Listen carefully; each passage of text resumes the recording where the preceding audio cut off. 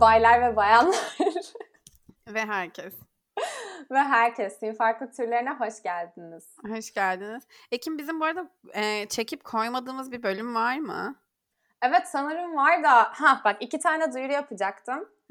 O duyuruları yapmış olayım bu bahaneyle. Birincisi önemli duyuru. Bizim önceden kullandığımız podcast kaydetme platformumuz satıldı. Ve yani o kadar zaten niş bir platformdu ki yaşadığımız her türlü bug'ı Ekin direkt olarak co-founder'ına ulaşıp çözmeye çalışıyordu. Evet. Platformu. İşte o yüzden şu an yeni bir platform deniyoruz. Ve duyuru şu, eğer az önce küçük bir test yaptık ve her şey okey gibiydi ama eğer böyle yarısında kesilir, bölümün sadece yarısını indirebiliriz falan gibi şeyler olursa vallahi yükleriz bu sefer. Evet, o şekilde yükleyeceğiz. Siz de dinleyin. Şuna bağlayacaktım. Önce yayınlamayıp kaydettiğimiz bu bölümde satılan o platformun serverlarıyla birlikte satıldı şu anda. Bölümümüz mü satıldı? Gitti yani. 3 aydır falan bir ara verdik ve işin ilginci, ben arada girip bakıyorum, böyle bizi dinleyen birkaç insan, yani her gün dinleyen birkaç insan oluyor. Çok bu yüzden iyi. herkese teşekkür etmek istiyorum ama şunu da gözlemledim, böyle 290 ve 300 arasında bir takipçi sayısında gidip geliyoruz ve asla 300'e ulaşamadık. O yüzden bizi dinleyip şu an takip etmeye varsa lütfen. Instagram'da mı? Hayır. Spotify'da bizi 300 kişi takip mi ediyor? 300 olamıyoruz işte. Sürekli 290 ve 300 yine arasında de iyiymiş ha. ediyor. Ya evet, Instagram'dan daha çok takipçimiz var. Daha çok insana ulaşıyoruz. Evet, tamam. Bundan sonra Ekin gerçekten düzenli yükleyebilir miyiz?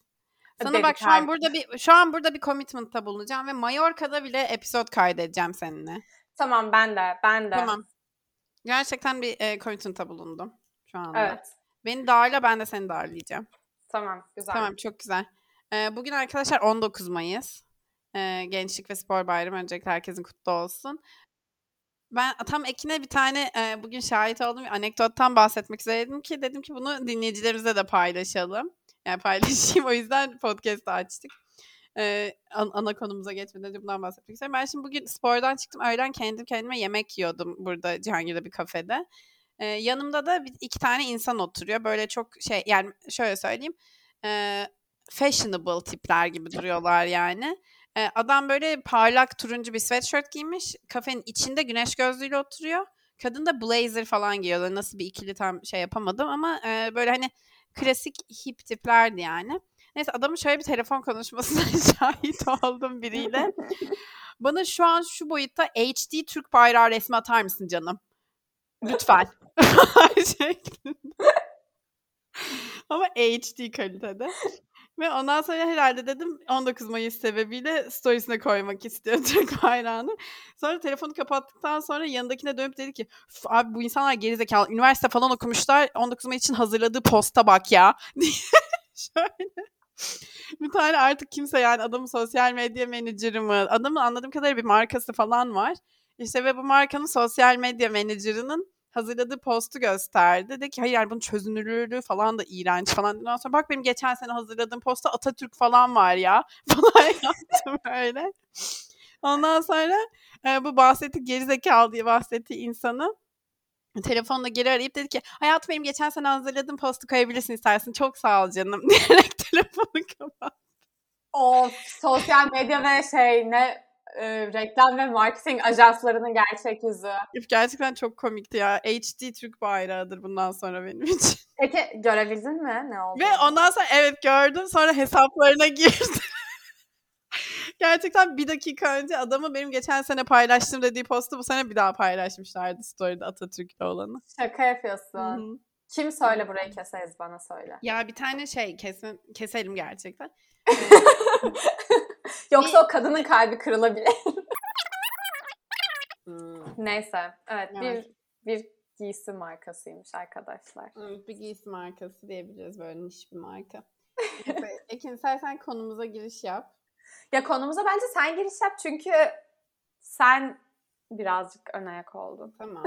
Bu arada yani bu konuya da benim ön ayak olmam yine 3 ay öncesine falan tekabül ediyor. Genel olarak neler izliyoruz? Nasıl kendimizi oyalıyoruz ve uyuşturuyoruz? Bir dakika. Çok yanlış. Çok nasıl? yanlış. Ya da eğitiyoruz. Evet. O da olabilir. Ve hangi amaçlarla bir şeyler izliyoruz genelde, yani ne izliyoruz tarzında bir bölüm olsun istedik. Ya çünkü bu arada şey sorusunu ben de çok sık alıyorum ve insanlara da çok sık soruyorum, eminim yani çok duyuyorsunuzdur. Ne izliyorsun bu aralar? Hani herkes birinden bir öneri alıp akşamlarını o şekilde geçirme peşinde. O yüzden bu da belki bir öneri niteliğinde olabilir. Yani biz ikimiz de bu arada herhangi bir şey önereceğiz ama genel olarak random dizilerden, filmlerden bahsedeceğimiz bir bölüm. Böyle diyebilirim. Yani mesela şöyle başlayabiliriz konuya. Benim böyle sana sorayım yani bunu. Sen şu an hangi dönemindesin? Benim çünkü bazen dönemlerim oluyor. Birkaç tane kategoriye ayırabilirim. Biri böyle sadece oturup sitcom izleyebildiğim dönemler. Yani kısa bölümlü 20-25 dakikalık daha önce izlediğim bir şey de olabilir. İşte bu da Parks and Recreation, Office, belki Friends'i uzun zamandır izlemiyorum ama bu tarz yani böyle sadece kısa kısa bölümlü çerez gibi ve bayağı art arda bir sürü bölüm izleyebildiğim dönemler oluyor. Bazen hiç dizimizi hiçbir şey izleyemediğim, sadece YouTube'dan boş atabildiğim dönemler oluyor. Oraya da gireriz bir YouTube'da ne izliyorsunuz başlığını. Bir de bazen de gerçekten böyle güzel bir işte diziye bir şeye commit edip yani onun birkaç bölümünü böyle düzgün düzgün izlediğim zamanlar oluyor. Bir de dördüncüsü bu çok nadir oluyor böyle hani ayda bir iki gün falan gibi. İşte gerçekten oturup düzgünce bir film izleyeyim ya modu. Sen hangi dönemindesin yakın bu aralar? Ben sanırım bunların hiçbir döneminde değilim ama bir tane seçecek olsaydım çok kısa kısa sitcom izleme derdim ama ben Sen hiç sitcom... bir şey izlemiyorsun şu an. Ya işte ben şu an şöyle daha doğrusu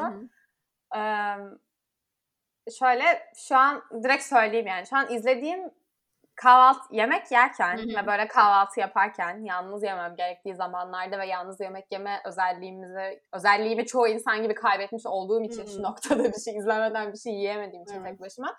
Bir o sıralarda izlediğim fix bir şey var. Nerede kaldıysam böyle bir tane sekmede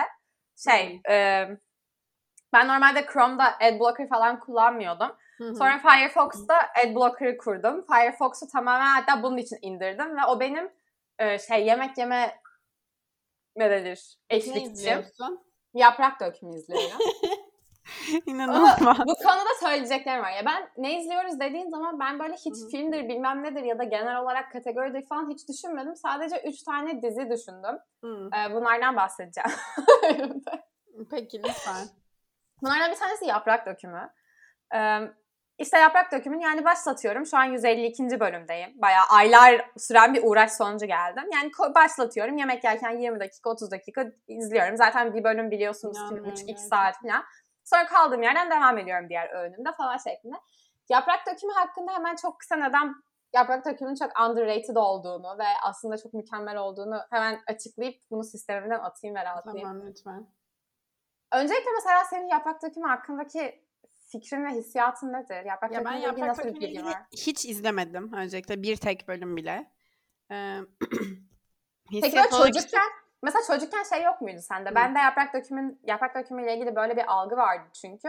Hani televizyonda denk gelebileceğin vesaire ama böyle dram evet. Ve çok sıkıcı geldiği için hiç izlemediğim bir şeydi. Evet kesinlikle bayağı dram olduğunu düşünüyorum. İşte aman Ali Rıza Bey tadımız kaçmasın repliğine host eden bir dizi. Ben o repliğin bir meme olarak türemesinin bir sentez olarak türediğini zannediyordum. Yani hani kadının genel davranışları aman tadımız kaçmasın Ali Rıza Bey tarzında olduğu için böyle bir meme türediğini zannediyordum. Hayır onu diyor galiba. Ama böyle bir replik var ve sürekli var. Bu da çok ilginç.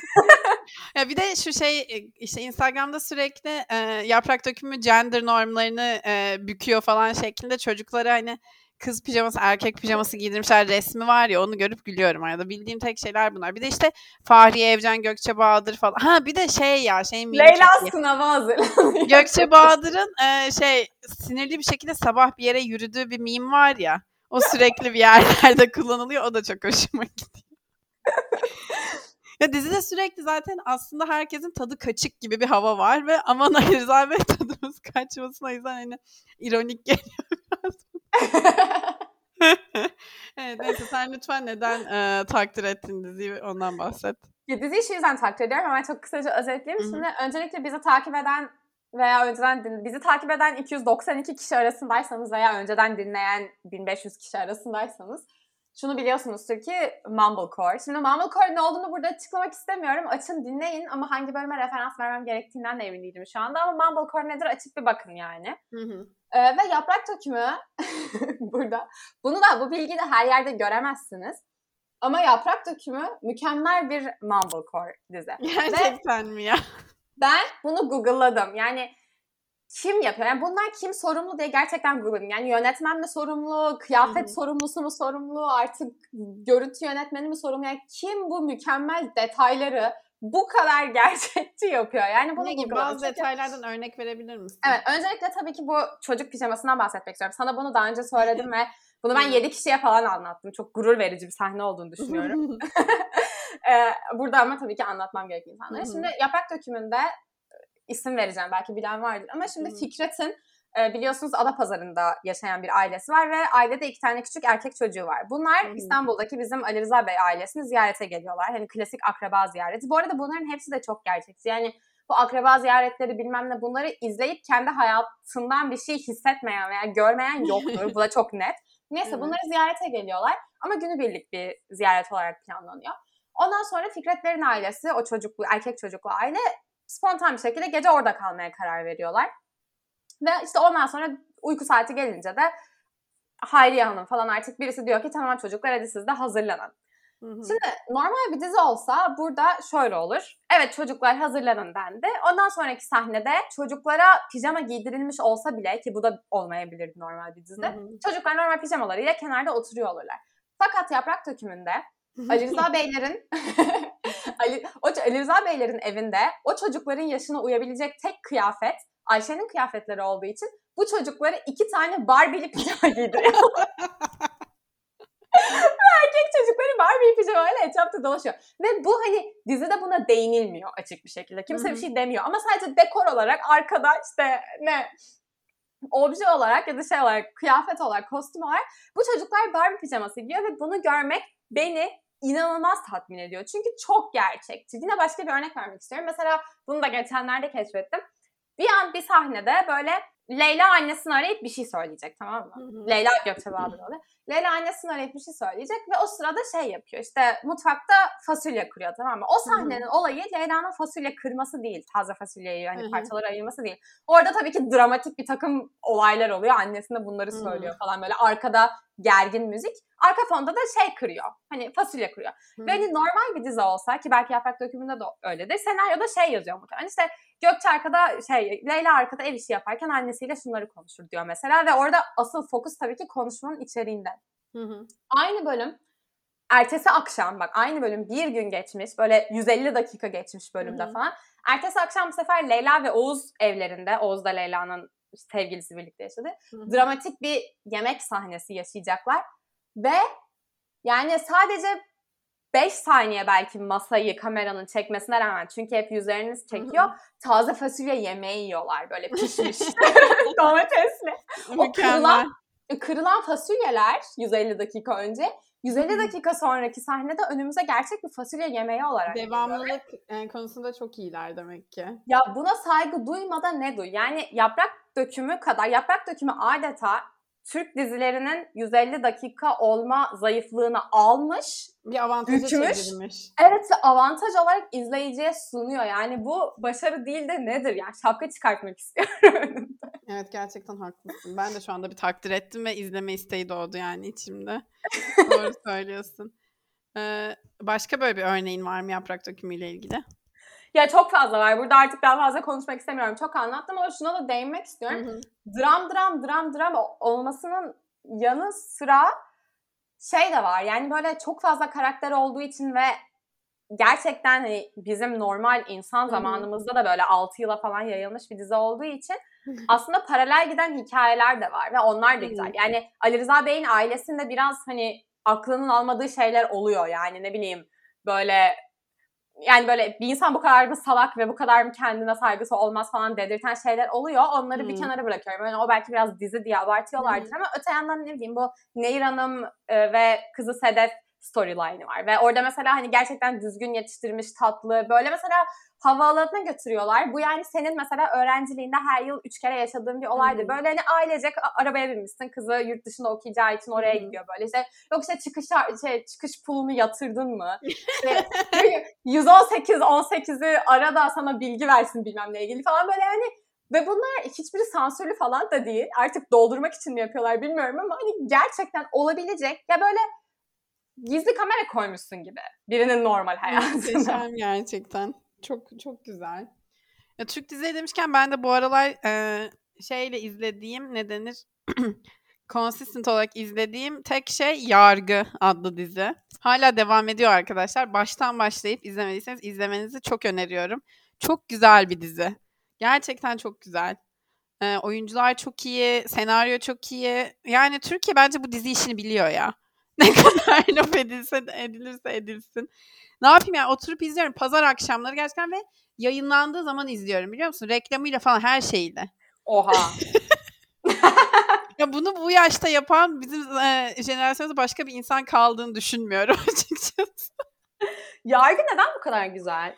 Yani bence senaryo gerçekten iyi. Hızlı akıyor. Böyle şey yok yani o işte 150 dakikalık şey diye mesela bir tane olay örgüsünü bir sezon boyunca devam ettirmiyorlar. Yani gerçekten çok hızlı ilerliyor. Bir polisiye boyutu var işte karakter derinliği var bence. Güzel yani söyle hani hiç sıkılmıyorsun izlerken. Bölüm uzun falan bile gelmiyor öyle söyleyeyim. Ben Yargı'yı bayağı merak ediyorum. Sen zaten tabii çok övmüştün. Sen başından beri Evet izliyorsun. evet. Başka bir sürü Gerçekten yerde de güzel. gördüm. Evet evet. Başka bahsetmek istediğimiz izleme şeyi olarak ya benim işte bazen şu an ben hangi dönemimdeyim diye düşünüyorum. Ben açıkçası böyle çok fazla bir şey izleyebildiğim bir dönemde değilim. Biraz daha ya bir de şöyle oldu. İşte ben bu aralar geçtiğimiz 3 hafta falan Amerika'daydım. Sonra işte başka bir yere gittim. Şimdi başka bir yere gideceğim falan. Böyle çok evde kalmadığım zamanlarda bir şeye de başlayıp şey yapamıyorum yani bağlanamıyorum o diziye. O yüzden şu an daha böyle dediğin gibi işte yemek yerken açayım 20 dakika bir şey izleyeyim. Ondan sonra başka bir şey yaparken arkada YouTube'dan bir şey yani izleyeyim bile değil dinleyeyim falan modundayım. Öyle durumlarda da ben genelde şeyler dinlemeyi falan seviyorum. Röportaj dinlemeyi çok severim. Bu işte böyle bir talk show röportajı olabilir ya da ya ben şeyi çok seviyorum. Bu bilmiyorum sende de var mı? Böyle herhangi bir işte dizinin veya filmin o tam mesela yayınlandıktan sonra veya işte bir noktada bunun ekibiyle ve yazarlarıyla falan şey yaparlar ya böyle öyle röportajlar. Bayağı oturup bir saat konuşurlar işte bunun yaratım süreci nasıldı falan filan diye. Onu öyle şeyleri dinlemeyi çok seviyorum. Bu aralarda onu dinliyorum. Ama mesela şey çok ilginç oluyor. Yani Kiminkini dinliyorsun?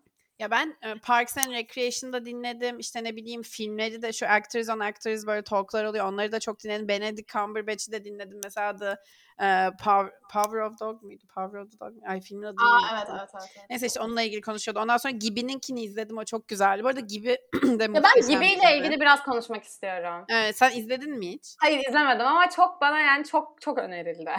Gerçekten çok iyi bence. Biraz açar mısın? Ben açıkçası bu kadar fazla insanın beğenmesine biraz şaşırmış durumdayım. Bence ilk sezonunu bu kadar fazla insan izlememişti. Bir anda böyle daha şey oldu. Çünkü hiç böyle şey bir komedi değil. Hani bir tipleme yok mesela anladın mı dizide? Zaten böyle şey de değil. Hani mesela Avrupa Yakası veya işte ne bileyim o tarz diziler gibi böyle sürekli bir olay örgüsü var ve o devam ediyor gibi değil. Her bölümde zaten farklı bir şey oluyor. 3 tane sabit karakter var. Onun dışındakiler hep hani o bölüm için gelen insanlar gibi. Böyle bir tipleme komedisi değil, şive komedisi değil. Ondan sonra böyle yani aşırı böyle basit bir komedi değil. Sadece mesela çok yani çok olağan bir setup'ta çok absürt bir kombinasyon yaratıyorlar. Mesela tamam ve oradan böyle saçma sapan bir olay ortaya çıkıyor. Ama o olaya böyle çok gündelik hayata yani gündelik hayatın içinden tepkiler veriliyor ve o yüzden böyle şey hani birbiriyle uyuşmayan bir durum var yani ortada genelden. Ya çok absürt bir şey oluyor ve böyle bunu çok şey gibi hani devam ediyorlar oradan olaya aşırı büyütmeden ya da çok normal bir olaya saçma sapan tepkiler veriliyor falan gibi yani. Bence çok zekice. Peki yani böyle gerçek olmadığı ya bu gerçek hayatta olabilir mi Ha, mesela? evet, evet zaten öyle mesela hiç fantastik bir şey yok. Ama mesela tepkileri yani. Tepkileri de gerçek hayatta olabilir. Yani böyle tuhaf insanlar olabilir diyorsun gerçek hayatta. Ve var diyorsun da yani. Hani zaten o çok komik. Mesela bazı insanların bir sürü şeye verdiği tepki, bunlar mesela çok absürt bir olaya veriyor ve böyle bir yandan da çok gerçekçi oluyor. Yani fazla gerçekçi neredeyse, anlıyor musun? Hani şey gibi diyorsun. Yani gerçekten böyle bir olay olsa ona böyle tepki verecek insanlar var falan oluyorsun yani. Bence o yüzden çok güzel. Yani hiç, hatta ben dünyada da bence böyle komedi çok görmedim şey olarak. Bir Ya ben çok dizide. izlemek istiyorum. Fakat Evet. beni mesela bu diziye çekmeyen sebepler, daha Hı doğrusu hı. çekmeyen değil, çeken çok fazla sebep var bu duyduğum yorumlar. Beni iten bir sebepten başka bir ne diyeyim, başka bir konuya ve başka Hı hı. kesinlikle bu bölümde bahsetmem gereken, çok saygı duyduğum, Hı ne hı. denir, böyle honorable mention oluyor ya Hı böyle hı. Moja Hı hı. videolarında. O tarz bir şeye bağlamak istiyorum. Hı hı. Benim bir şey izlemem için, yani Yaprak Dökümü'nde saygı duyduğum şeyleri gerçekten 8 dakika falan anlattım. Hani o Hı tarz hı. şeyler hariç. Ben görsel, ne denir ona artık, ne denir, Hı hı. sinematografi mi denir bilmiyorum ama yani Evet, evet. ekranda gördüğün şey, yani Hı senaryo hı. değil, oyuncular değil ama gerçekten gördüğün şeyleri bayağı görsel olarak benim için önemli Hem gibi, ben şöyle bağlayacağım, gibi de bana bu yokmuş gibi bak geliyor. ben de sana şunu söyleyeyim. Gibi ilk başta gerçekten şöyle gibi duruyor. Hani çok neredeyse sepya gibi, anladın mı? Yani böyle bir grimsi ya da bir sarı, sanki tozlu bir şeymiş gibi bir his uyandırıyor. Ama bence yönetmen de çok iyi bir iş yapıyor ve görüntüler aslında o kadar, yani hem çok iyi görüntüler var, çok böyle nasıl diyeyim, spesifik ve bilinçli şekilde çekilmiş görüntüler bence. O ortamı, yani o dünyayı çok iyi yaratmışlar ve hiç böyle sallapati değil. Ama Hı işte şöyle, ben şunu istiyorum, yani hı. bunu görmek hoşuma gidiyor. Olduğu gibi, yani hani Mumblecore'la aslında burada birazcık çelişiyor. Hı hı. Çünkü gerçek olan şeyler aslında o kadar güzel. Ben böyle biraz yapay olarak onu gerçekten Hıı. sinematografik bir değeri olması için yaratılmış bir dekor veya yaratılmış bir sahne istiyorum. Yani o yapaylık güzel ve estetik olduğu sürece gerçekçi olmasına gerek yok. Bana böyle gibi, hani gerçek hayatta çekiliyormuş gibi geliyor. Yani Yok, hani değil işte, sokakta öyle değil çekiliyor. mesela. Hiç iPhone kamerasıyla çekiliyormuş falan hissi yok. Bence çok böyle bilinçli kareler yaratılmış gibi bir hissi var yani. İzlesen anlarsın bak. Ben bakacağım ya, Hı evet. hı. Buradan da şuna bağlayayım. Mesela şu Hı an hı. örneğin daha çok insanın izliyor Hı olabileceği hı. mesela Better Call Saul. Better Call Saul da buna yani aşırı, yani zaten Ya bunu da dizi, herkesten duyuyorum. Güzel mi bu gerçekten? ya dizi güzel, yani dizi güzel. Hani Hı kesinlikle hı. ortalama üstü ama bu bahsettiğim açıdan da bence her sezon daha da önem vermeye başladılar ve resmen böyle her bölümün ilk 5 dakikası falan böyle açılış klibi gibi bir şey oluyor. Yani açılış videosu gibi bir şey ama tamamen estetik açıdan. Yani böyle bağımsız bir şekilde Hı biri hı. yapıyor gibi onları. Tamamen böyle kendi sinematografik veya kendi projesiymiş gibi, kendini Hımm. tatmin etmek için veya kendini Görsel bir gerçekleştirmek için, proje evet, gibi. kendine görsel, birine demişler ki 5 dakikalık bir klip çek, böyle özgürsün. Hani o Hımm. yaratıcılığını yansıttığı bir şey yapıyor gibi ilk 5 dakika. O çok bariz. Ama onun dışında da yani dizi bölüm boyunca da onu görebiliyorsun. Mesela buradan bağlamak istediğim bir dizi, yani en sevdiğin dizi, Hı böyle hı. senin için en sevdiğin şey nedir ve Hı hı. sürekli bunu da ben hani arka planda da çok izliyorum, sürekli dönerek derse birisi, Hı. Twin Peaks.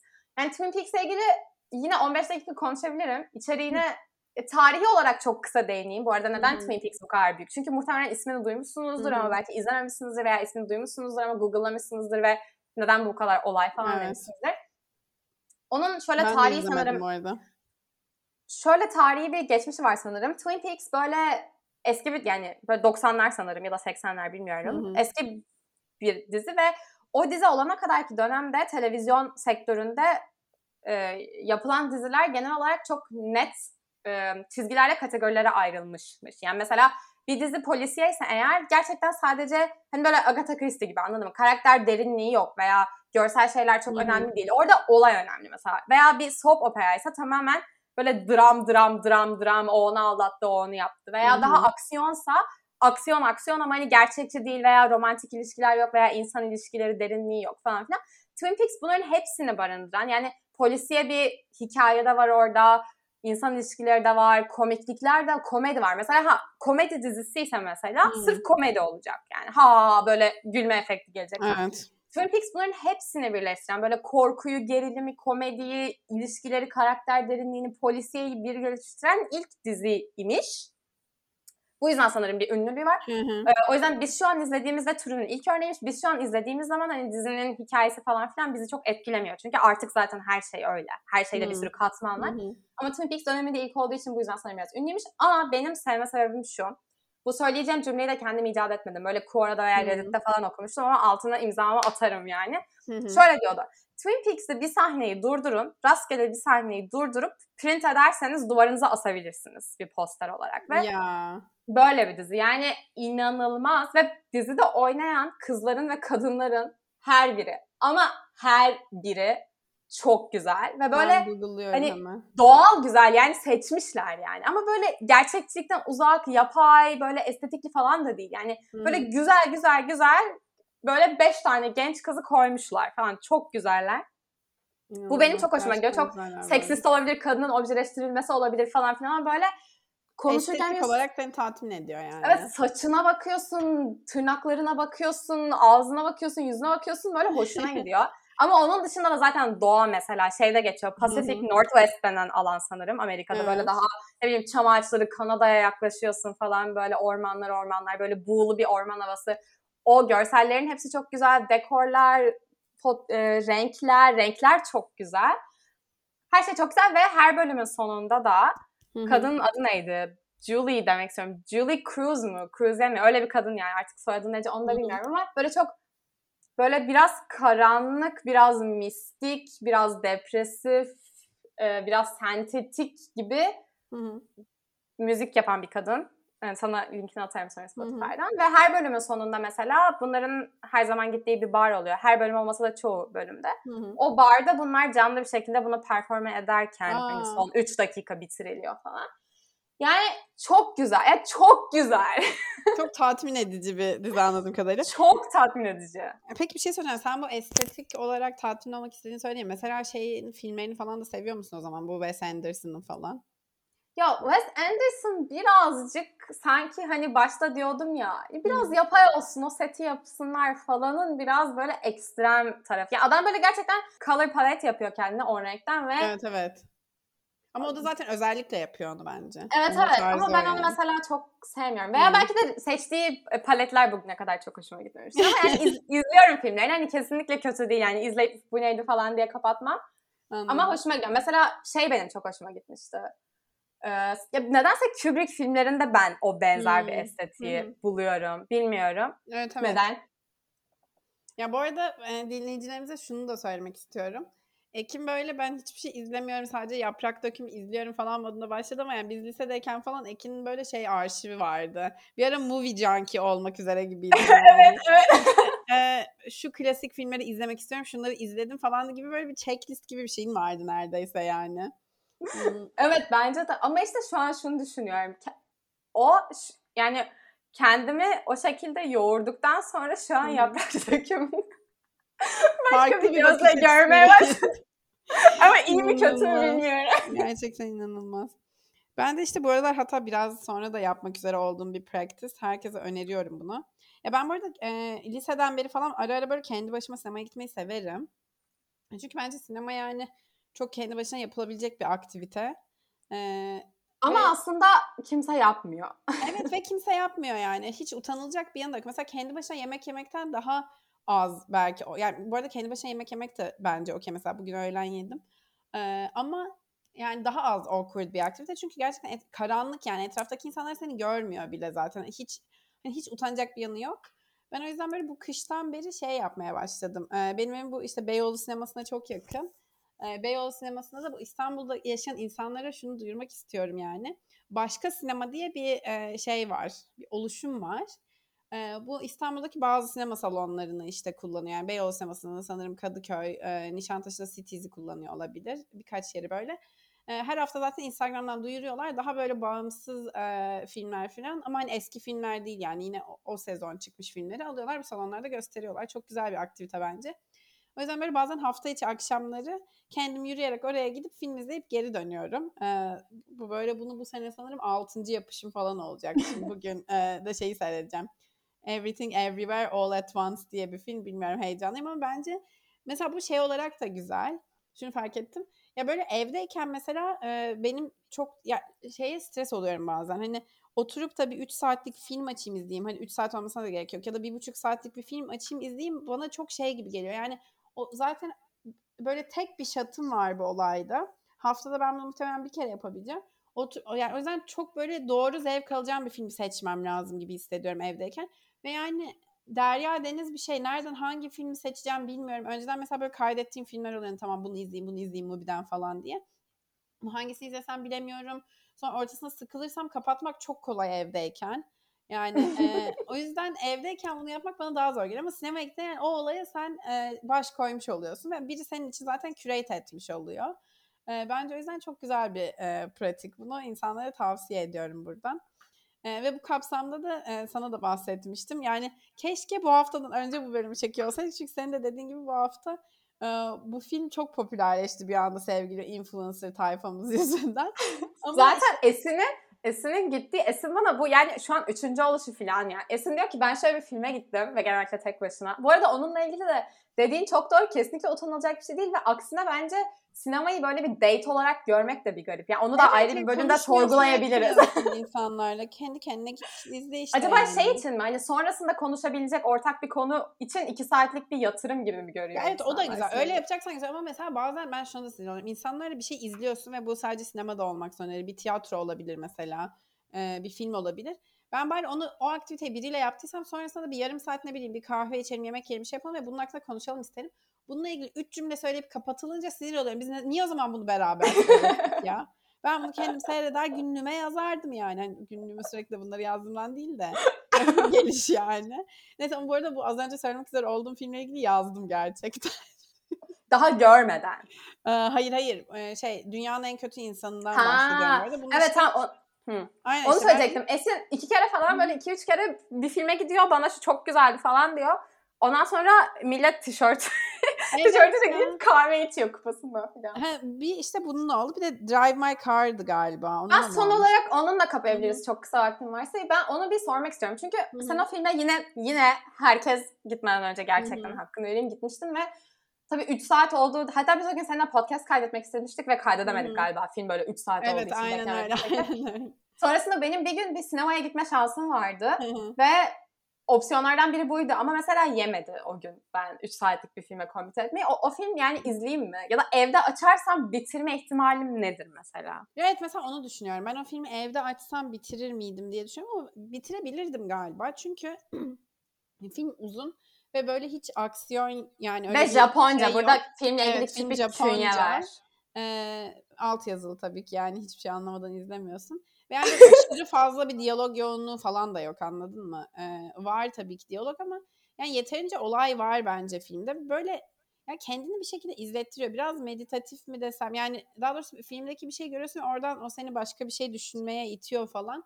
Böyle bir kendi düşüncelerinde kaybolabiliyorsun. Bence o yüzden mesela konsantre olabileceğin bir modda hissediyorsan kendini izlenebilir gayet. Ben beğenmiştim ya. Ya bir de mesela beni zaten filmlerin daha çok boğduğunu fark ettim. Böyle aksiyon 2 saat bir film olsa ben ondan daha çok sıkılıyorum. Yani ne oluyor artık falan oluyorum anladın mı? Yani tamam bir sakin ol ya falan oluyorum. Çok özür dilerim. Burada vaktin var mı? 2 dakika bir şey söylemek istiyorum. Ya bu aksiyon filmleriyle ilgili bu benim yani gerçekten çocukluğum demeyeyim ama yani böyle yani sevmemenin yanı sıra benim ilk gençlik gibi böyle biraz beynimin gelişmeye başladığı yıllardan itibaren fark ettiğim ve bunu fark ettikten sonra gerçekten bu filmleri izlerken rahatsız olduğum ve duygusal olarak beni yormaya başladığı şöyle bir olay var. Hassas kalpler için dünya çok zor ama hani böyle gerçekten Marvel filmleri falan yani hepsi dahil ki özellikle o filmler. Şimdi bak o filmlerde aslında şöyle bir genel bir tema var ya böyle iyiler her zaman kazanıyor, işte kötülerle savaşıyorlar ve kötüleri yeniyorlar vesaire. Fakat ben orada bir gün gerçekten ya ampul yandı ve bir daha da sönmedi. Şöyle şeyler oluyor. Mesela koca bir canavarın şehre saldırdığını düşün, tamam mı? Ve bizim süper kahramanımız var canavarla savaşan. Örümcek adam falan. Bu sırada yani biri al o arabayı o tarafa uçur, o eve al, o evin üzerine başka bir arabayı fırlat falan derken böyle şehir bir tahribat oluyor ya. O sırada ki siviller yani arabanın içinde biri var mesela ve mesela örümcek adam o arabayı alıp bizim kötü adamın üzerine fırlattığı zaman ona seviniyoruz biz sinema seyircisi olarak ama ben bir gün şeyi fark ettim yani. Hani bu olay yaşanırken gerçekten hani muhtemelen böyle bir şey olursa dünyada senin benim olacağımız insanların başına çok kötü şeyler geliyor ve Evet. aslında yani böyle hani savaşın kazananı yoktur falan gibi bir durum oluyor ve beni çok üzmeye başladı yani gerçekten çünkü Esin hani düşün o filmleri gerçekten böyle insanların evine alıp falan fırlatıyorlar. Ya evet, çok korkunç. Ya ben zaten mümkün olunca öyle filmleri izlememeye çalışıyorum açıkçası. O yüzden böyle yani öyle filmleri sadece şeyde izliyorum gerçekten. Yani bir arkadaş grubuyla falanız mesela ve yani zorla götürüldüm falan modunda izliyorum, anladın mı? Ya da evde mesela biri onu açtı bana. Hiç kendim irademle bir aksiyon filmi izlediğimi hatırlamıyorum. Ya ama bak burada şunun ayrımını yapmak lazım. Yani bu bir böyle aksiyon filmleri var bir de şeyler var öte yandan. Mesela ne bileyim daha böyle western filmler veya savaş filmleri, dönem filmleri. Yani onlar da üzücü ve karanlık ama en azından biraz daha saygın oluyor ve birazcık daha gerçek oluyor olaylar. Ya evet, anladın? kesinlikle Yani, öyle ama mesela benim onları da izlemek çok içimden gelmiyor açıkçası. ya benim içimden sadece beni üzüyor ama yani birinin Hı-hı. eli havaya uçtuğu zaman orada en azından hak ettiği üzüntüyü filmde de veriyorlar. Böyle Marvel şeyleri gibi birinin evine bomba düşüyor ama o Spider-Man kazanıyorsa sorun yok, her şeyi kazanıyoruz falan modu yok Evet yani. evet. Ya beni sanırım şey diyecektim, hani öyle savaş filmleri falan ya da tarihi filmler de olabilir. Yani tabii ki dediğin gibi daha çok saygım var. Onları kendim açıp izlediğim de olur ama sen az önce dedin ya hani mesela görsellik senin için önemli diye. Sanırım benim için de bir filmde veya bir dizideki en önemli şey diyaloglar. O yüzden böyle çok aynı yerde veya çok fazla olay olmadan da olsa çok böyle seri diyaloglu ve çok gerçekçi diyaloglu filmler çok hoşuma gidiyor. Yani o mesela çok önemli. Tamamen aynı odada da geçiyor olabilir bir film.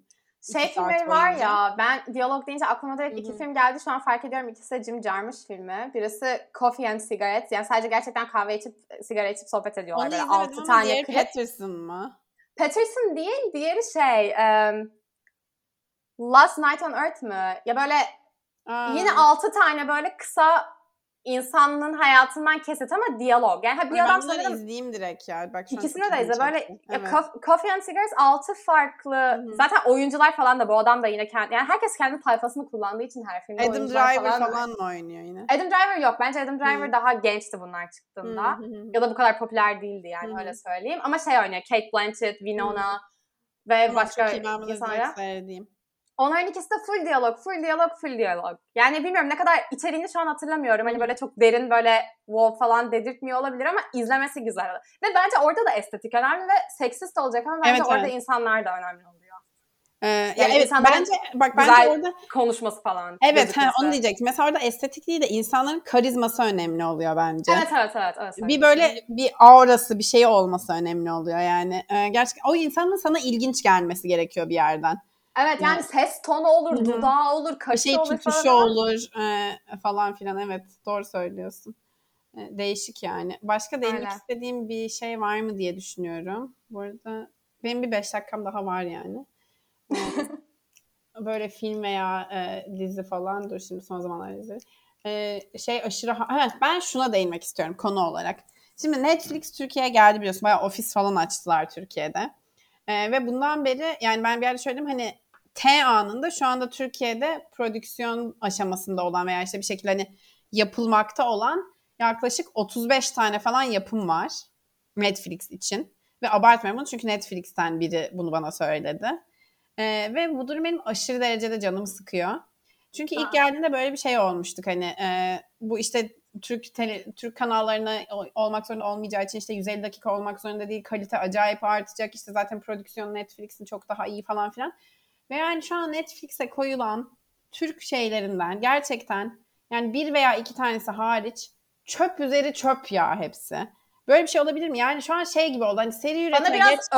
örnek söylesene yani çöplerle güzelleri karıştır burada ifşa etme ama bir yani ne var Neler var? şu Ya an? mesela Ben bir tek Atiye, şu Pera Hakan Palas'ı biliyorum. Muhafız, Pera Palas, Aşk 101, ondan sonra Erşan Kuneri çıktı şimdi, Uysallar, Bir Başkadır. Ya Bir Başkadır güzel bu arada. Onu söylemek. Bir başkadır şey değil mi? Şu Terapiye neydi? falan gidiyorlar hani. Ya onu ben burada şu O an aşırı gerçekten iyi. 10 dakika yererim. Aa, yerer misin? Ya onunla ilgili de yerilecek şeyler var. Evet ama bence mesela o diyaloglar açısından çok iyiydi o dizi. Ya bak o dizi bence ya bilmiyorum yani dediğim gibi yani bence yapamıyorsan uzun süreli bir yapım. Uzun süreli Ezin 2 bölümden fazla. Uzun süreli kaliteli şey yapamıyorsan yaprak dökümü yap. En azından Mumblecore yap, hakkını ver. Ama bir başkadır da ilk 2 bölüm wow olduk bence. Üçüncü bölüm ve sonrası aynıydı. Ve artık etkileyici olmuyor. Yani anlıyorum sen böyle ilk defa gitmişsin. Ana point'i anladım. Ya ama yani o Netflix'e koyulan diğer Türk şeylerini görsen artık yani yapmayın artık, anladın mı? Yani gerek yok. Bu kadar çok kötü. Yani mesela bu arada Erşan Kuneri'nin de 2 bölümünü falan seyrettim. Çünkü oyuncu kadrosu çok iyi. O bir dizi mi? Evet, Cem Yılmaz'ın İnsan işte ismi yeni gibi çıktı. duyuluyor. Söyle. İşte Uras Kaygılaroğlu var. Ben kendisini çok seviyorum oyuncu olarak. Ondan sonra Ezgi Mola, işte Nilperi Şahinkaya, Merve Dizdar falan, gerçekten iyi oyuncular var. Ama ne yapıyorsunuz? Yani neden böyle bir dizi çektiniz? Hani hiç komik de değil. Ya da çok eski bir komedi anlayışı mı bilmiyorum. Dekor, kostüm ve sıfır şey yani. Ne diyeyim? Sıfır böyle zekice diyalog, sıfır zekice olay örgüsü yani. Tamam, o zaman kapatıyoruz. Ben çünkü sinemaya gideceğim dediğim gibi. Görüşürüz herkese.